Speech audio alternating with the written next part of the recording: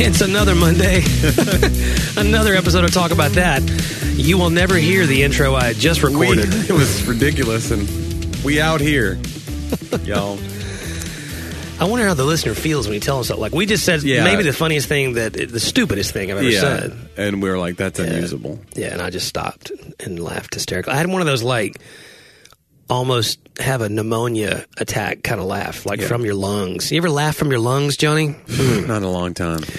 Speaking of lungs, I've noticed that we talk about John Foreman and Switchfoot a lot. I've noticed that he writes about lungs a lot.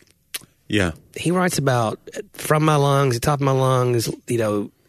I wonder, I'd like to have him on the show and see. What's his fixation with lungs? Well, I mean, is there something about, you know, this is where the breath comes from? I bet he's probably got a good reason for it. Maybe he's got asthma. We don't know. Wow. That would be a twist I was not anticipating. He comes in, he's got like this huge inhaler. You're like, man. Wow. These allergies are brutal. Is the severity of your asthma in direct proportion to the size of your inhaler? Or could you not just take more from the same inhaler that you have? I was just imagining like a cartoon. Well, I only have one kind of inhaler now. A Buterol. Like only one kind of like fast-acting inhaler. Yeah. There's like some story behind it. Somebody told me that this guy perfected the the dispenser device of it. Yeah. The thing that clicks off like how many metered puffs Sprays, there are. Yeah. And so he developed that invention and patented it. So now there's like one kind of inhaler because it has to have his deal. Wow. So yeah, I don't know the whole story, but I'm not what you'd call a pharmacist, John. That's one of my favorite jokes, by the way. I was telling someone the other day that you always, when you go to a town you're not used to being in, you always ask them, hey, what's the town around here you make fun of? Yeah. And then you do. There's always a redneck town that everyone is like, don't go to Watertown or whatever it is. Right. We have a Possumville. In Tennessee? It's right down the road. No. Possum Town. Yeah, it's next to Watertown. Huh. They have like their own like parade and they do a Possum Town. Like it's called, like possums on. Hang on a second, I'm going to find it because it's a real place. It's like an unincorporated deal, but it's a town. I wonder if we have any listeners from Possum Townville City. I'm looking for it. Did you know, by the way, that Possumville was actually the capital of Tennessee for like a day? Really? No, that was Kingston. So Possum. You just made it up. A lot of people don't know this because it's not true. But you always tell that joke of like, right. I don't want to tell your joke. You can tell it. Oh, I don't know which one you're talking about. Everybody has like 5 or 6 jokes that are like the redneck. We always have that, like, people walk up to me and they find I'm a comedian. They're always like, hey, and you do this big face. We're like, hey, tell me a joke. Yeah, we don't do that. Yeah, we don't do that with other jobs. Hey, you're a chef. Bake me a cake right now. Bake it. Oh, you're a pharmacist? Sell me some drugs. Sell me drugs. Oh, you're from Watertown? Sell me some drugs. Sell me. I love it. We don't do that. I do one now that's a little edgier than that, even if I go to a nowhere town, which is a lot of towns I go to. Right. You say... Because you're a nowhere kind of comic. No, it's just kind of like... Oh, there's no... Like, big cities could care less. There's the beach or there's, you know, the Padres game or whatever. They don't care about your comedy show. But if you go to Ooltewah, they're coming. Right. But when you're in Ooltewah, Tennessee, you go... Yeah, that's what sometimes I live with that. If I know like a crowd's with me and they're like, they don't care, they're just like, they're cool with me like totally slamming their town and being a little edgy. I'll go, yeah, we got here at 4, and by 10 after 4, we had done everything there was to do in Ooltewah. And then they'll laugh and I'll go, I'm kidding, guys. We didn't make meth. It's so mean, but it always gets a laugh. Usually towns like that, they kind of are like, they can have a sense of humor about themselves. Well, they assume that you're not talking about them. Sure, that's right. That's the funny part. But part. like if you're a one red light town or whatever, you almost have pride in that. Yeah, we're just a one red, like you almost type, you know, the fact that things move a little slower around here. People don't care. They could care less if some guy, I'm some city slicker coming in though, like, oh wow, you're from Lebanon, Mount Juliet. Right. Right. So I get it. And I'm from a smaller town outside of Knoxville, but it's like, whatever, you don't, nobody cares. I think people that in general do not take themselves as seriously as the media would have us believe. I think we all can laugh at ourselves a little bit. Yeah. Which I'm very happy about. Yeah. There are sensitive souls out there, but... a couple weeks ago, I drove to all the way through Mississippi to West Helena, Arkansas. Yeah. For a meeting with an author. I'm not going to say who it was, but he was unbelievable. He was so kind. James Patterson. Maybe you've heard of him. Bill Clinton. No, he is from Arkansas, isn't he? He does have a library. No, but this gentleman, you'd know him if I said his name, but he was so gracious, and he took me on like a historical tour, basically. He stopped in the middle of his day. He's defending his dissertation and everything right now, and he's about to move. He's doing a bunch of stuff. And Was he defending it to you? Was he very defensive? He's very defensive. Who said they don't like my dissertation? He's just shouting at people at red lights. That guy really defends his dissertation. Good grief. Jeez. But he took me on like a tour, and like a historical tour. We walked out by the Mississippi in this really cool bridge thing, and then he was showing me sort of the way the town's dying, and a lot of these Delta towns are dying, and but there's historical markers everywhere, and what it was, but that pride in the town, there. In fact, this is really interesting. You've heard of the Tulsa massacre, which again, I went all the way through, honestly.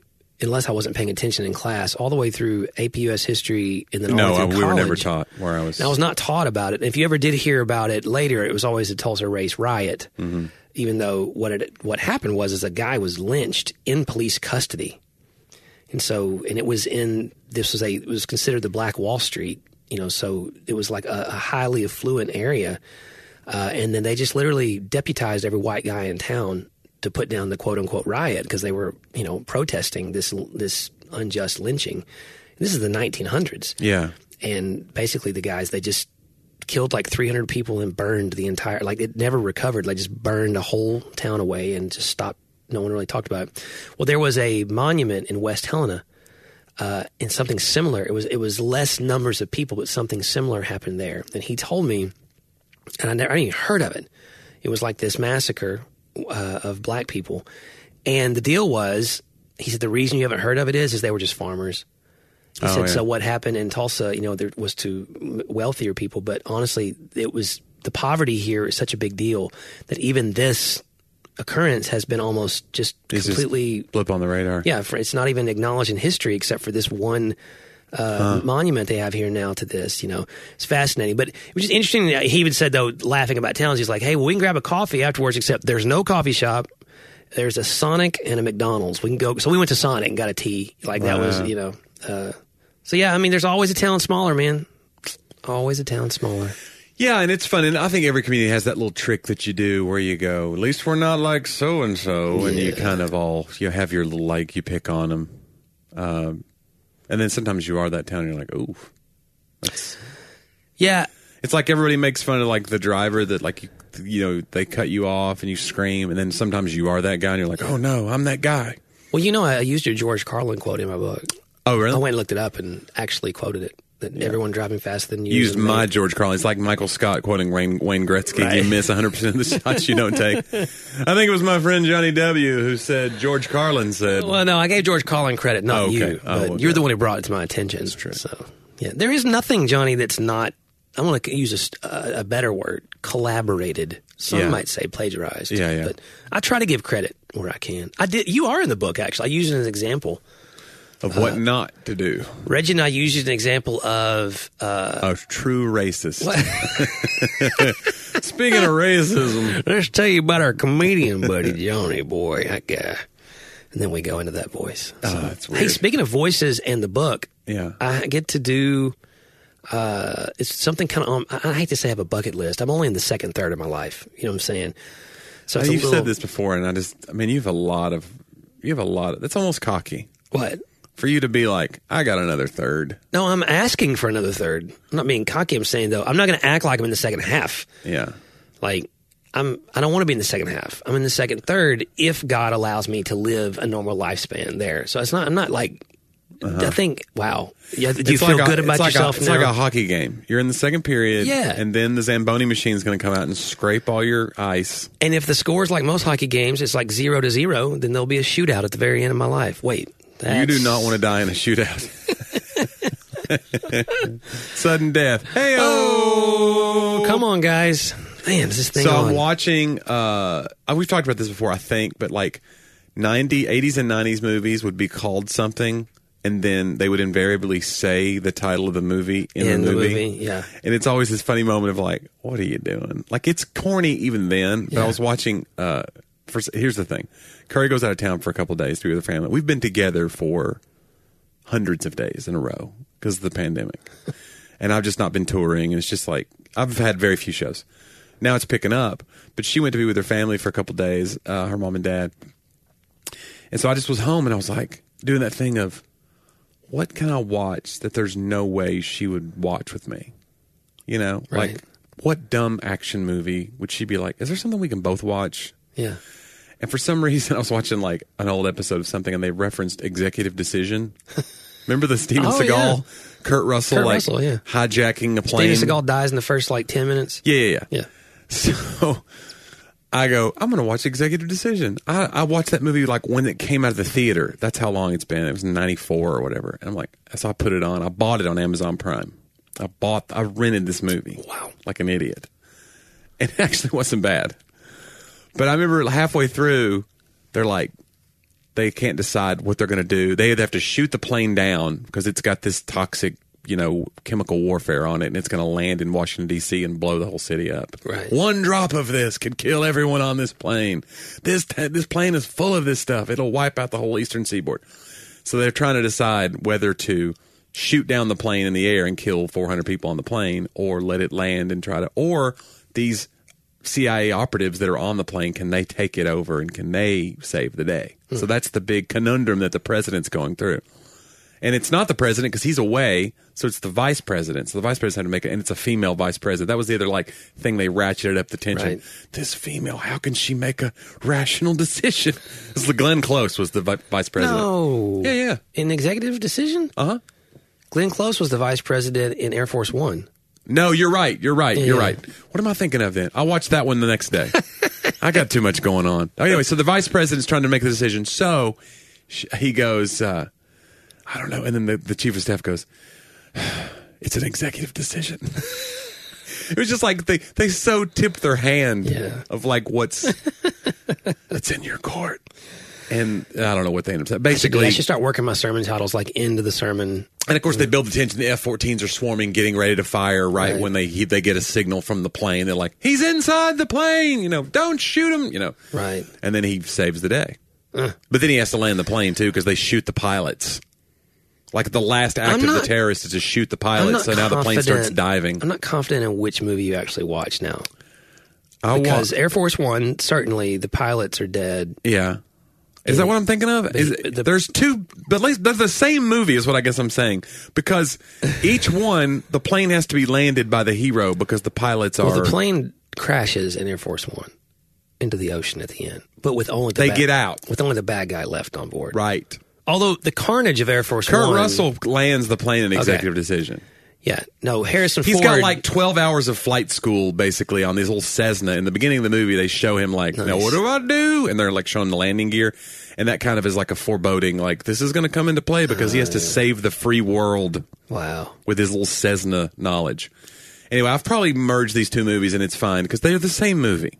They're really not. Listen, Air Force One... The cheesy line in Air Force One was when... Get off my plane. What does it feel like to have thunder, I wonder, without it just being completely, get off my plane? Like, it's like, no, I don't think. You were so presidential all the way up to that. You know what I'm saying? Yeah. So, if you were the president... And then the thing about that one, too, is that was in the trailer. That line was in the trailer, I think. Well, then they gave it away. That was back when they do that whole thing of like, we got to show them the whole movie or they won't come. And then you go and you're like, every good scene was in the trailer. Yeah. It is a good movie, though. Gary Oldman, you can't beat him. That guy can do anything. Yeah. They're like, hey, we need you to be a Russian operative. Okay. Right. Also, we need you to be Sir Winston Churchill. Could you gain 300 pounds? I don't know. Whatever. When? Next week.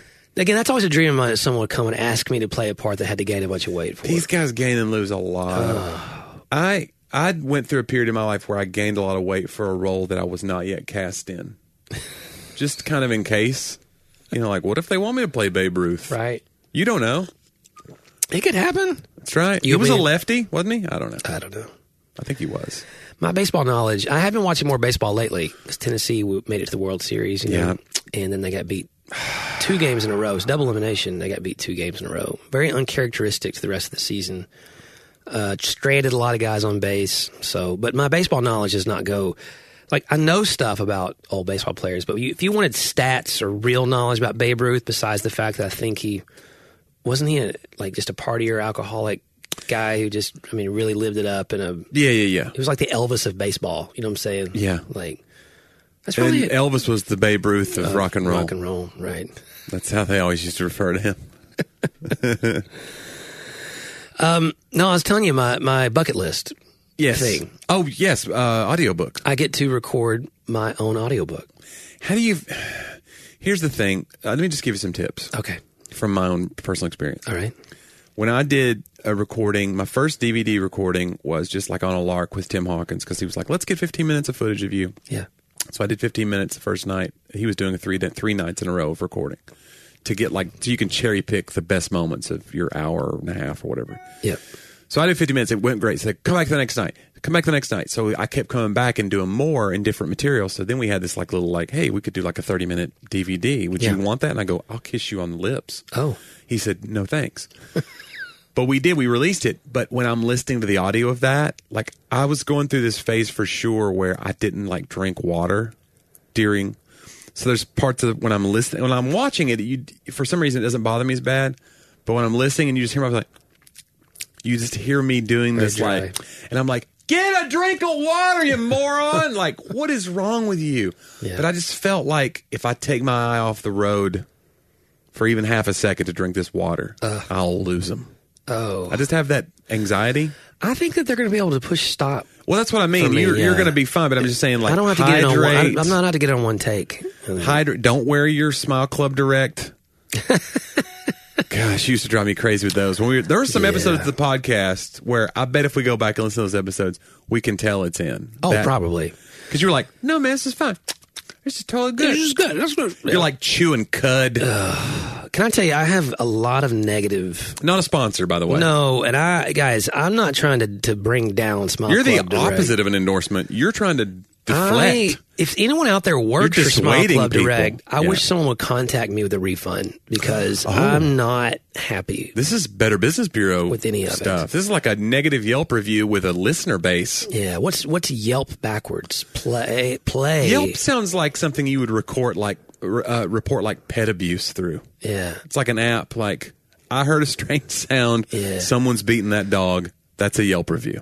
Or it sounds like someone in the deep South who's adapted their own affirmative vernacular. Mm-hmm. Like, hey, you want to go to a movie later? It's like, yep. Yeah. Have you seen that new F9 movie? Yep. Loved it. Oh, we had a lady at the restaurant today. The hostess. I would bet money she's from East Tennessee because she actually said Ewan's. She said Ewan's, and she had that kind of slow as molasses. It's very Dolly Parton. Very Dolly Parton. Super sweet. Yeah. She had a little bit there was a bigness to her hair. Not so big, not cartoonic big. Right. But there was a Aquanet. If a spark lands near this, it's going up like flash paper. Yeah. Yeah. Very charming lady, though. Oh, yeah. And she had my glasses from 2 weeks ago when we had lunch there. Which lets you know she how remembered my often face. we She go goes, there. were you in here a couple weeks ago? I go, probably. And then she pulls out, she produces this box from underneath the stand, the hostess stand, and it's just full of glasses. And we fish out my glasses. I often wonder if people recognize me, if that's a negative thing. Yeah, I was almost afraid to say yes. Here comes the hideous guy again. I remember him. He had You can't forget that face. Right. It's one of Quick, those. put these glasses on. Right. Cover up what we can of the square inches. There's not face. normally a mask requirement anymore, but with you, sir? Yeah. I don't care that you've had a vaccination. We're going to need you to cease and desist from showing your face. Did you see Dustin Nickerson's new clip? I did not. He's got a new clip about how he was on a plane and a woman's wearing a mask and she's breastfeeding without a cover.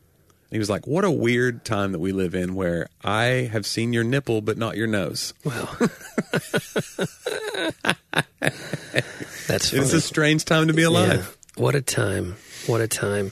But it's audiobook. So it's great. And you're getting to you're reading text that you wrote. This is beautiful, right? It's like You've never done this before. No, I mean, I've had a lot of books that You've written and other on people to- read them yeah. and you're like, hack. Like, that's not how I meant that to sound. You know, I did a book about with my friend TJ Stevens, who was about a school shooter, and that was like the biggest. My name was equal in size to the author. It was like, Yeah. I think they put an and instead of a with. I don't know. It was like huge. It was even on the like spine. But it wasn't like you It were the wasn't. school shooter. Like, Right. John Driver was the school no, shooter. it was just like with. But they sent me 3 audiobook Yeah. guys who were doing samples, and I was super impressed with all of them. The one they picked sounded he had a very like Texas drawl to him, and it was like very, who's the guy? Sam that played? Elliott. Yes, thank you. How did you know? I don't know. I just Wow. knew that's what you were going for. Ram. He's very, like, you want to buy a truck from that guy. Right. I want to buy a truck and load it Ram. with beef. Yeah. Beef. What's for dinner? What's for dinner? You're like, it is what's for dinner. Thank you, Thank Sam you Elliott. so much. Yeah. You put beef in the back of a Ram. I think Sam, it's stored, whatever it is about him is stored in his mustache. I think you cut that mustache. oh, yeah. He sounds, He's got nothing. right. He sounds like Jimmy Fallon. What was the show he was in, though, where he played the anti-Sam Elliott character? Okay, what was that? Was it a movie? I don't know. Was it Air Force One? Executive Decision. Every movie is Air Force One now to me. There was a movie where he was like the hippie. I'll tell you what it was. It wasn't a movie. It was Parks and Rec. Oh, right. Yeah, he was in Parks and Rec, and he was like the anti. Okay, now I forgot the name of the main character guy who's the city manager. Ron Swanson. He was the anti-Ron Swanson. Yeah. But Ron thought he was going to be just like him because He was a freewheeling lefty. Because he was also a city a parks manager or whatever, and then like he's totally like hippie dippy. Yeah, man, if you could get a Sam Elliott, that'd be. But again, his voice is almost distractingly good. So you're not even like, you're like, what did he say? I don't know. Don't care. I love him. Buy another copy and see if that happens. That's true. I don't know why you'd buy another. Buying the It's the second copy same. of an audiobook. Right. It's the same thing still. No, but Reggie and I will both do it. That'll be good. So there's a studio in Nashville, and we'll take 3 days, and it's going to be Well, fun. to your point, though, and what I was thinking of, maybe I don't know if you ever told this story. Maybe it's fun to tell it now because you've made it. You've made good. But when you were originally trying to get the audiobook for the first audiobook, the first Reggie book. Oh, wow. Did I try to get that? No. You were trying to like get them to let us record it here. Oh, we did. Yeah. That's what I mean. Yeah. They didn't know, though. They didn't know any of it. So let me just tell my version of it. So you were telling me about it. You're like, Johnny, we're trying to get this because these studios, blah, blah, blah. I can't remember why you wanted to do it here. Maybe it was because it was like, was it a money thing? Well, I was going to get Jeffrey the gig, and then I knew Reggie, this was his first book. Yeah. And so we wanted him to have a place where we were all producing together. Right. Versus So him it's just not as comfortable going to like a sterile Right. studio where people are like standing over you, Right. whatever. like we're about to do. Like you're about to do. But he's ready now. This has been 10 years. But I remember you saying like, yeah, we had to like fake it till we make it. I go, what do you mean? You go, well, we had to submit a sample. So it had to be a totally dead room, but we don't have a studio here. So we just went and got like a bunch of the kids' play mats and foam, and we made we stuck our head in one of the carts. Like we have these carts we put like all the janitorial supplies on and the kids' craft supplies. You threw all those out, put this foam, you stuck your head in the cart. Am I getting this? And then you stuck a mic in there. And then you go, and it sounds great. And they loved it. Yeah, they did. It's just like Our friend bro. Chris Price, I had him read. I remember I had him Yeah. read, and they just like, this sounds awesome. And they did. They paid Jeffrey's company to do it. Then they start, we need to hire you to do this other book. And you're like, we're not taking new applications. We're sending Max Lucado right now to your cart. Yeah. Yeah. We did build a studio out, though. Well, not build. We made a room. Right, when you were better doing than the that. actual When we book. But it's actually just got funny, like that to idea get it simple. of, well, that's the whole thing. Like when you're an actor, when you're a comedian, if they go, can you sing? Yes. You go, yes. Can you surf? Yes. And then you go take surfing lessons. Do you speak French? Sure. Oui, oui. Oui, oui. But yeah, there's something to that. And I think it's just funny. That's that. I don't know. I guess what it means is you're a liar. And I'm calling you out. I always wonder because You're deceptive. My wife said to me yesterday, because I am a little overwhelmed Yeah. at times, and she was like, I keep telling you every time you keep saying yes, you don't have to say yes. Right. Because when you say yes, John, you're saying no to everything else. Boy, isn't that right, though? Mm-hmm. Yeah. But you are saying yes. And when you say no, you're still saying no. Wait. Right. You said no to Right. that too. I don't know if you two lefts make a right. Yeah. Like wait. No, actually 3 lefts make a right because you're back around now where you were. If I take a left. But no, it is hard I think because in creative spaces, like it's easier to say no in a church world because I feel like things are finite. I know my time is finite. Like I have the assumption my time is not finite in creative spaces. I don't know what that is. If there's a name for that, we should make a name. Let's write a book about it. I'll say yes. Well, to me, it's not just that. It's I don't know when the work is going to dry up, so I got to say yes to everything. Because like, what if this is not just like this could be a cool experience, but also like we don't know what's around the bend, so I need to like make hay while the sun shines. So I try not to say no. I'll be like, can you move that? Like even if like I'll say it's November 12th and I get 3 people to ask for that same day. I'm like, I get so stressed. I'm like, can this one people move? They're just going to go with somebody else. They already have the date set, and it just crushes me because I'm like, what if they don't? They go, we'll have it next year. We'll think of you for next year. I'm like, what if I'm not a comedian next year? Like I know it's not true, but it's people, like I never trust when someone says, oh, well, remember, like it's like when they're at the table and they're like want to buy a shirt and they're like, can I get this on the website? And I'm like, you're not going to go to the website. Well, I had an interview for a book that's with a major organization in Nashville, and they have a bunch of personalities, and they have writers, but they needed an outside writer for this. I interviewed, and the publishing, whatever she was, manager emailed me and said, listen, truth is, you'd be perfect for this. Mm-hmm. But we got to have somebody who can commit to only doing one project at a time. Like we think it's going to be too much, Yeah. So, because I was like, I'm in the middle of 2 others, but I do that all the time, And they were like, yeah, we don't. But we'll remember you in the future. And in my back of my mind, I'm going, no, you won't. Because then this guy will get it. He'll knock it out of the park, and then he'll be their guy. It's very unlikely that you're going to remember me in the future. Yeah. So occasionally that comes back around. But I'm terrified. It's in my recovery even. Laura said it yesterday. She's like, you always say the word waste, like a waste of opportunity or a waste of time. And truthfully, when I got down to the bottom of the recovery through the gospel process, like wasting my life is my greatest fear. That I've wasted my life from opportunity. Mm-hmm. And that some of that plays probably into an unhealthy 80s, 90s evangelical cultural raising that says I should do something significant. Though I realize we swing so far the other way sometimes. We're like, none of you are supposed to do anything significant. Just be a normal person and get a job. It's like, well, actually, I do believe we should do significant things, and that can be your significant thing. Yeah. It doesn't necessarily have to be unique or well known in order to be significant. But I don't know, man. Wasting opportunity, it's one of those, I'm aware of it, much like the stepping on the scale, and it does nothing to stop that instinctive reaction. I mean, I'm working through, like I have to say, we call this preaching the gospel to yourself. I have to say sometimes, like I think I said this in another podcast, but like the Lord is my shepherd, and the Lord is my light and my salvation. There's all these the Lord is my in Scripture, And there's times I think the reason David's saying that, or the psalmist is saying that, like you're coaching yourself. You're be still, O my soul, or soul, let's praise the Lord. Like you're telling your soul because it's not thinking of this rightly. So I have to say things like the Lord is my agent. Like I shall not want, because agent and advocate and all those things are the same thing. The Holy Spirit's those things. I have to remind myself, Deuteronomy 8, like my hands did not produce this opportunity. If I begin to believe that they do, then beware is what it says in Scripture, because it's not that he's going to just take them all away. That's the sad part. I'm more worried he's going to take them away than I am out of alignment with the actual truth of who I am in Christ. So then you're like, wow, then I should be less worried about losing opportunities and blessings than I am about the fact that I'm not living this fullness, of relationship with him where I feel secure in what he has brought and what he doesn't bring. And everything, I have to remind myself, everything that has not worked out, if it was submitted to Jesus, was for your good. It may have looked great. And I look back on a lot of books that I went after, and it was one in particular. We pitched. I was writing for somebody. The Da Vinci Code. And, oh my gosh. And then someone else, I couldn't believe it. But there was a book that we had a deal, wasn't the right deal, and me and this author kind of just remained friends, and that book never worked out.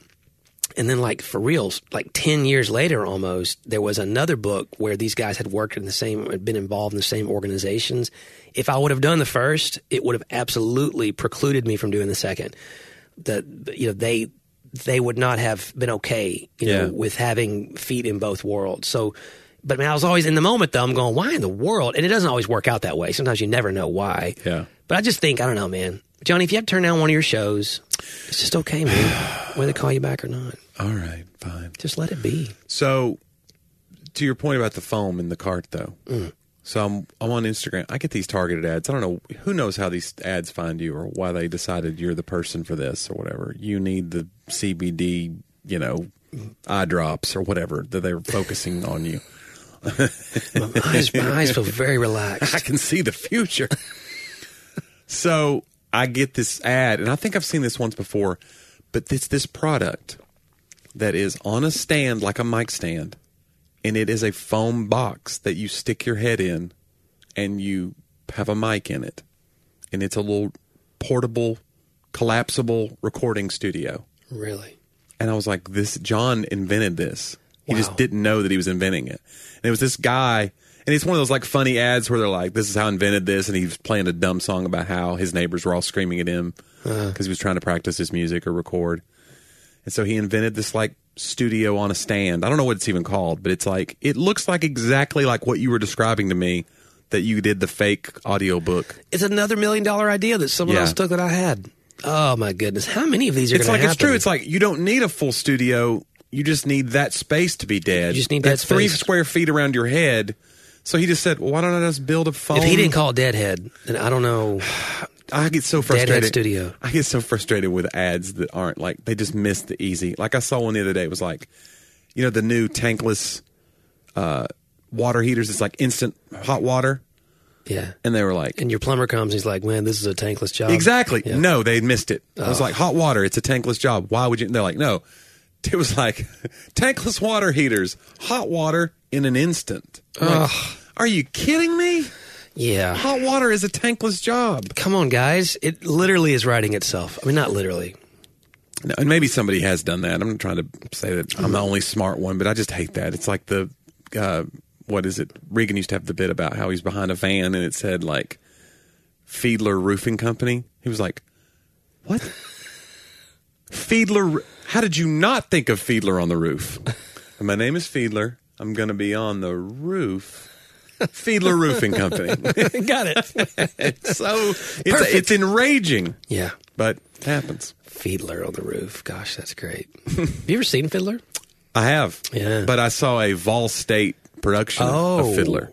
Who was in it? Dave Altizer was in it. Okay. And so I went to support him. Wow. So it was a bunch of like college freshmen and sophomores at a community college doing Fiddle on the Roof. Yeah. So I watched it at TPAC, so that was probably a little better. yeah, you're smart. It was fun, but your version probably. I used to love going to high school productions and stuff, though. Just even if there was going to be something to Were enjoy. you in them? Were you an actor? You know what? I did not. You never got into that? You told me about your show choir experience that you were afraid of Right. being the artsy, dancy kid. But you were also afraid of emoting? No, I loved acting. Oh, you just weren't very good. I just didn't. Wow.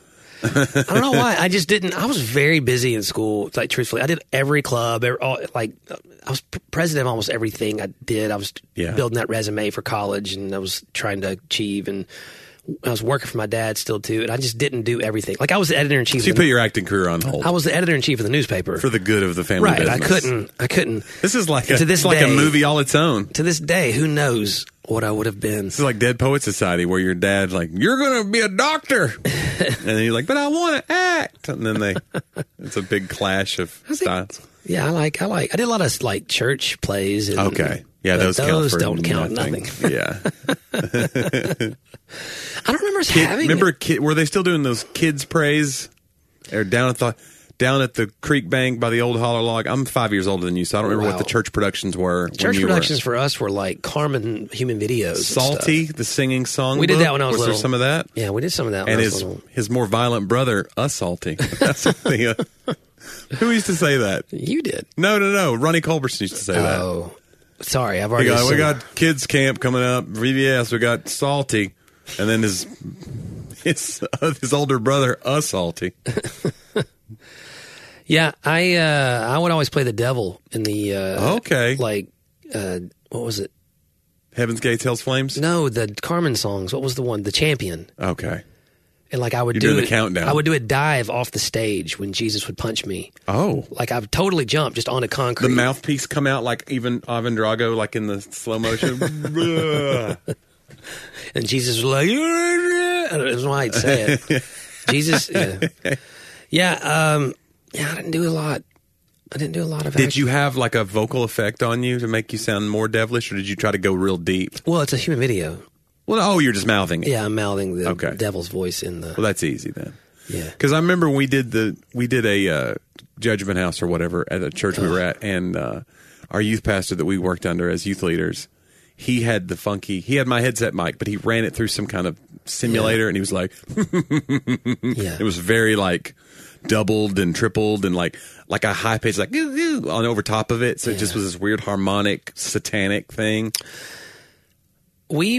I put on Judgment House when I was in high school at my church, and then... Did you play Accident Victim number 12? I don't remember. You never got in and got the corn syrup on you? I think we had a chainsaw in one of the rooms. No. Johnny, I cringe theologically. Oh, sure. And then we took kids in college whenever you and I were youth leaders. We would take kids with the youth group. You remember that? Like over to the... I'm not a... And I just have these horrible... Like I look back and just go, man... That's a hard one for me. Like, again, I have some cringeworthy things. I don't cringe at it sounds super, I guess, maybe judgy and elitist, but I mean, I suppose I should have the right to, look back on my own experiences and feel what I feel about them without it being... You can decide for yourself. You don't have to say, like, those people were bad for doing it, but you can say, like, I shouldn't have partaken in that. Yeah, I wish I would have had a different... I think even then you and I were like, like we had we thoughts. Didn't do it. We were like... Right. We knew enough to not be like, I'll be angel number 6. Like, we weren't, like, signing up for it. But we did take people to things. We did.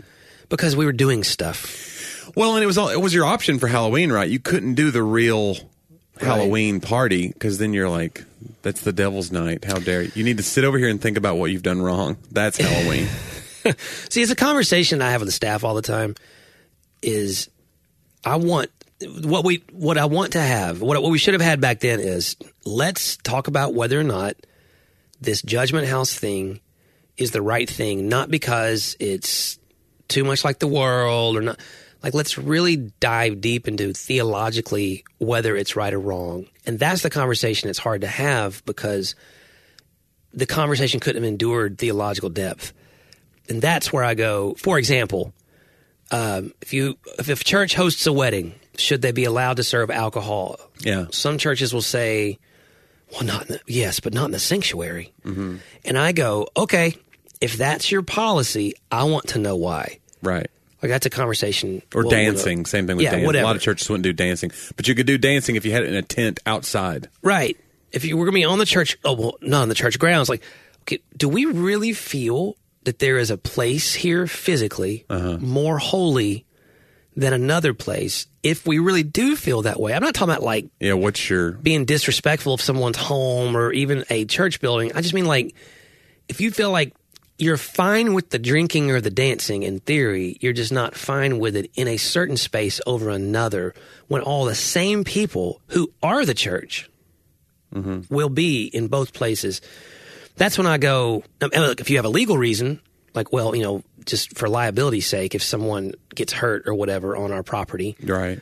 Great. Goes and gets drunk and does something stupid or whatever. Give me that reason. That's fine. Yeah. Or if the reason is you're providing a bunch of people from outside our circles and community who are coming to the wedding, family members, and we don't know your Uncle Bob might be, a crazy alcoholic. Again, we can't control them, the events happening on our campus, and we're not going to be liable for that. Great. I can handle all that. When it becomes like seemingly moral, then I go, okay, no, we may come to the same conclusion, but if we can't talk through theologically why, then I don't think we should make. Well, that's kind of what deconstruction is. It's not just like this. You have these accepted beliefs and traditions, and then you just go, why do we believe this though? And if you can go find scripture and back it up, you can go like, okay, there's like 8 scriptures that talk about this. Yep. I can get on board, or I can decide that I'm going to throw the whole thing out. Yeah. But like so these people like have demonized the idea of deconstruction, but that's all it is. It's saying like, okay, this machine that is whirring around us that we've decided is just like this existing thing that we accept. Let's figure out why we do. How does this work? Yep. And I don't think there's anything wrong with that. But yeah, like you say, we when we act like certain parts of the building are more holy than others. We can do it here, but not here. And some people don't want like drinks in their sanctuary because they have nice carpet or something. Sure. I remember that as a kid. Like the carpet in the sanctuary was like, are you kidding me? Right. Now you just see people coming in. They got one hand in the air praising God and one hand on their new cup of Joe. They just got Frappuccino. Wasn't Andrew said, I think last Sunday, he was like, there was a day in life where it was a matter of sin for me not to wear this tie in his lifetime. Yeah. You know, gotta he wasn't wearing a tie at the They call time. it Sunday best. Wear your Sunday. That's what you're wearing, your Sunday best. You got to just kind of come to some place where we go, is that really what it says? Mm-hmm.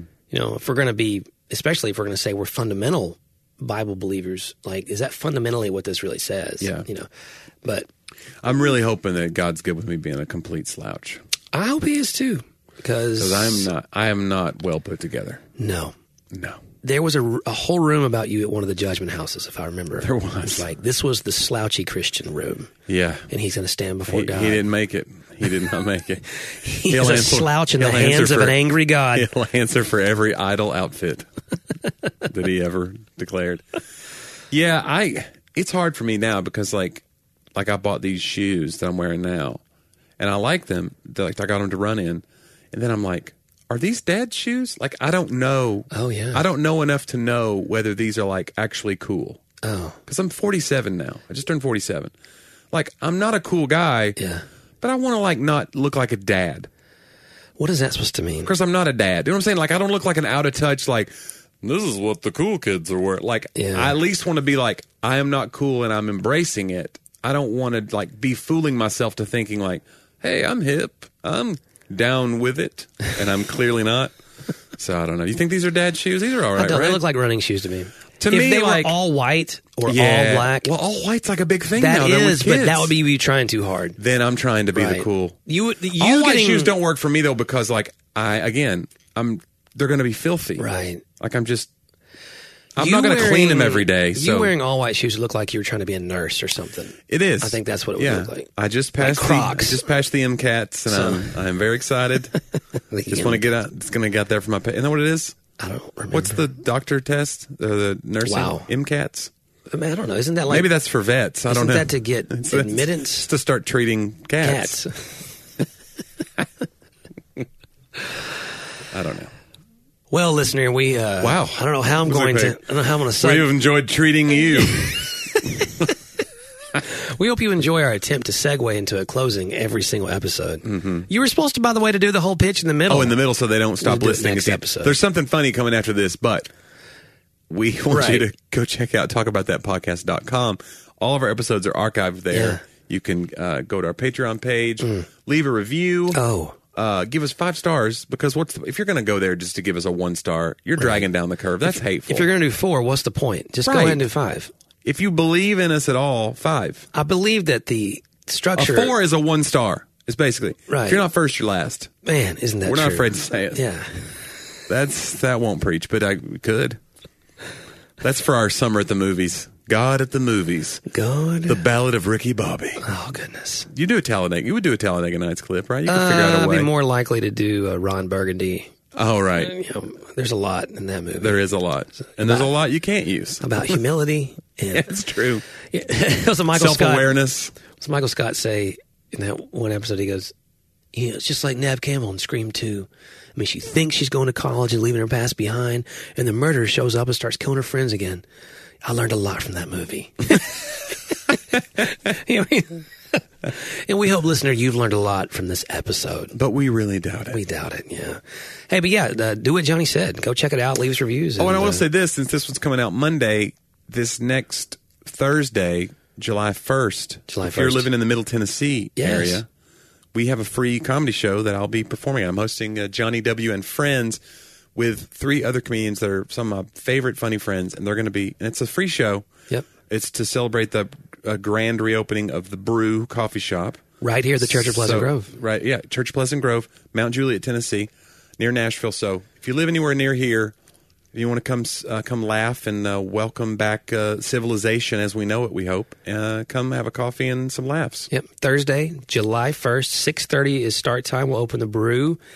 cafe, full service cafe at 5:30. I'm just glad we don't have like one of those nicknames for our cafe that's like clearly a stretch of like. Right. I know churches do it and it's okay. Holy Grounds. Yeah, Jehovah Java, Hebrews. those things. Yeah, it's ours fine is- if you do it, but we're just like it's a coffee shop. It's the Right. brew, BROO, Yeah, BROO with one of those long the long ooh. whatever it is, the long ooh.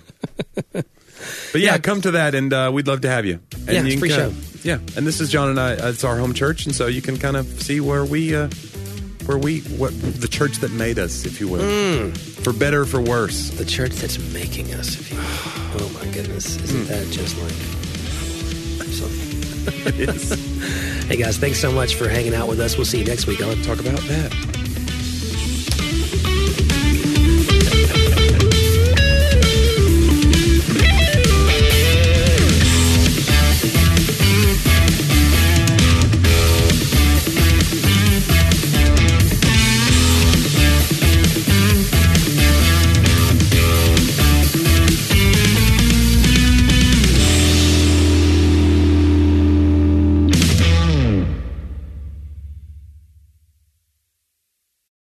This is Chris Christensen, and back in 2006 I started a simple project.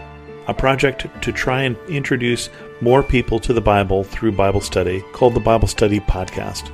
It's a simple name and a simple idea.